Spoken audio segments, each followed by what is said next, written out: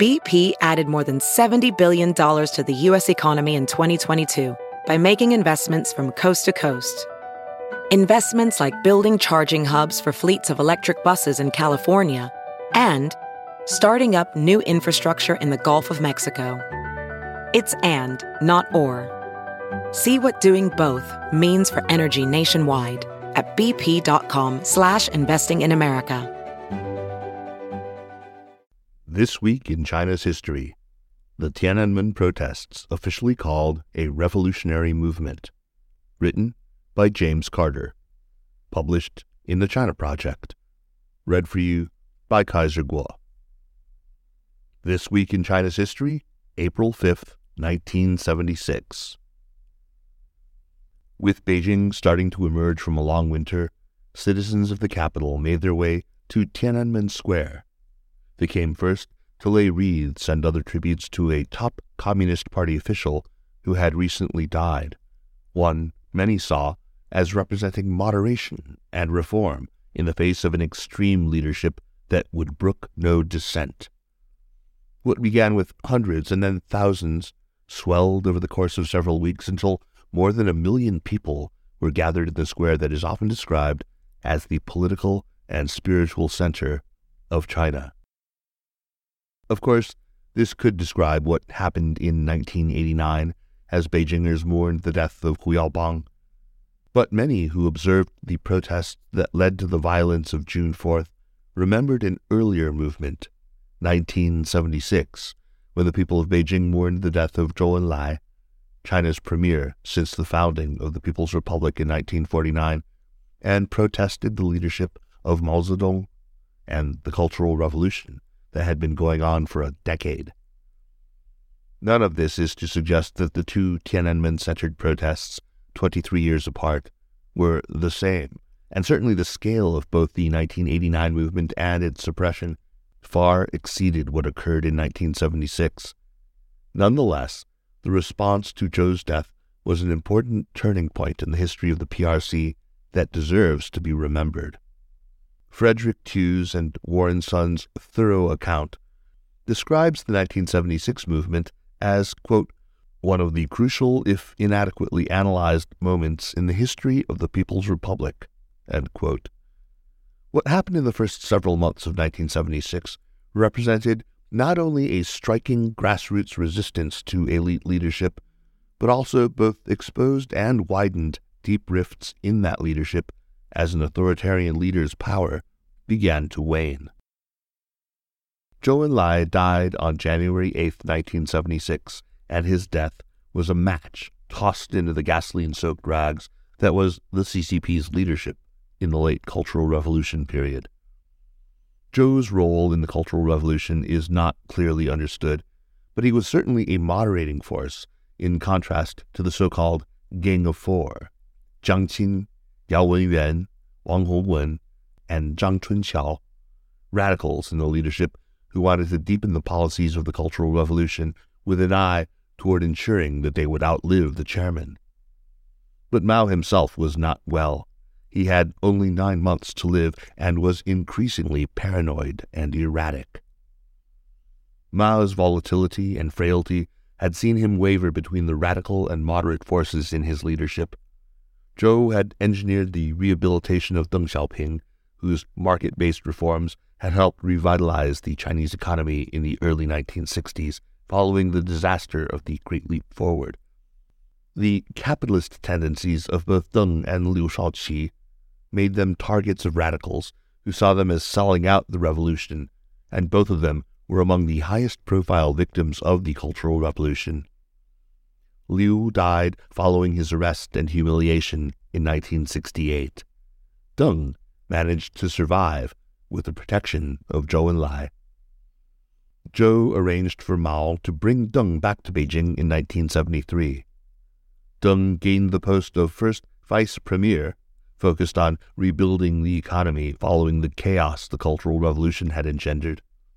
Deng's rehabilitation outraged the Gang of Four, who continued to lobby Mao against the perils of Deng's capitalist tendencies. Even before Zhou's death, the radical campaign against Deng had jeopardized Deng's position forcing him to write self-criticisms in late 1975 and bringing him before the entire Central Committee to evaluate his ideological correctness. When Zhou died, it removed not only the most important support for Deng Xiaoping, but also the most powerful opposition to the radical movement in the government.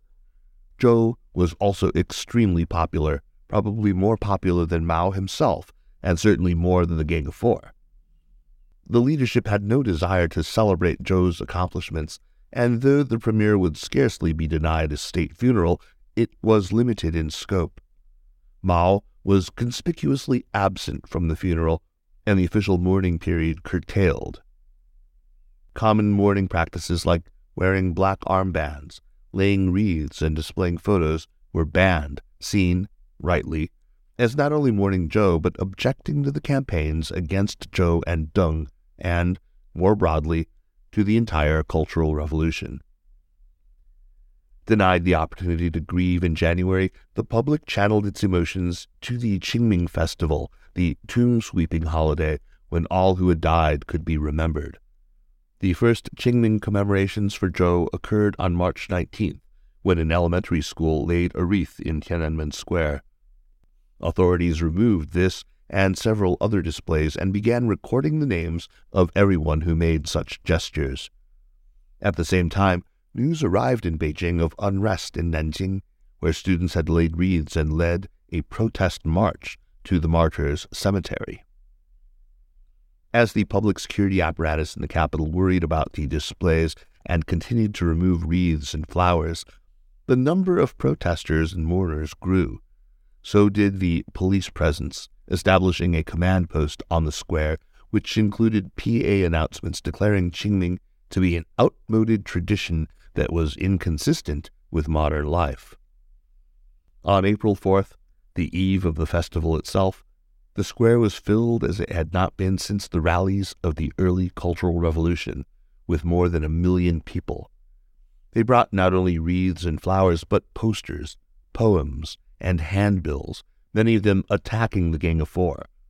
No one dared criticize Mao by name, but several posters clearly made reference to the great helmsman without naming him.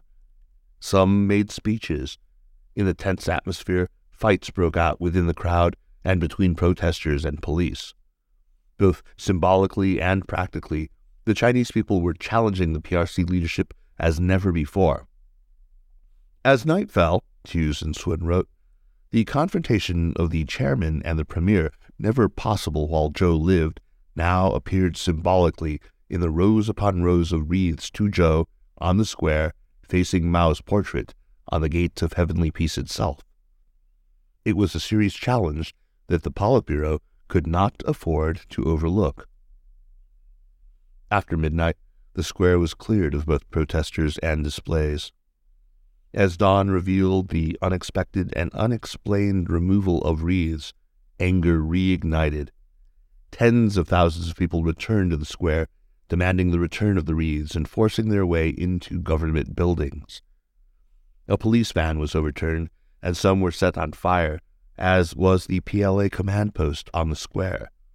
The Politburo determined the square would be forcibly cleared, with heated debates about what level of force would be used. There was little violence until late that night, when police moved in to remove what remained of the dwindling crowd, quote, in a brief spasm of violent beatings before carting off the victims, unquote. All traces of the protests were gone by April 6th. Emboldened by what happened, the radicals in the government moved quickly to scapegoat Deng Xiaoping, removing him from all official positions on April 7th. The Tiananmen incident was labeled a counter-revolutionary movement, instigated by a handful of troublemakers. When Deng managed to re-establish himself in the leadership after Mao's death, April 5th was reassessed.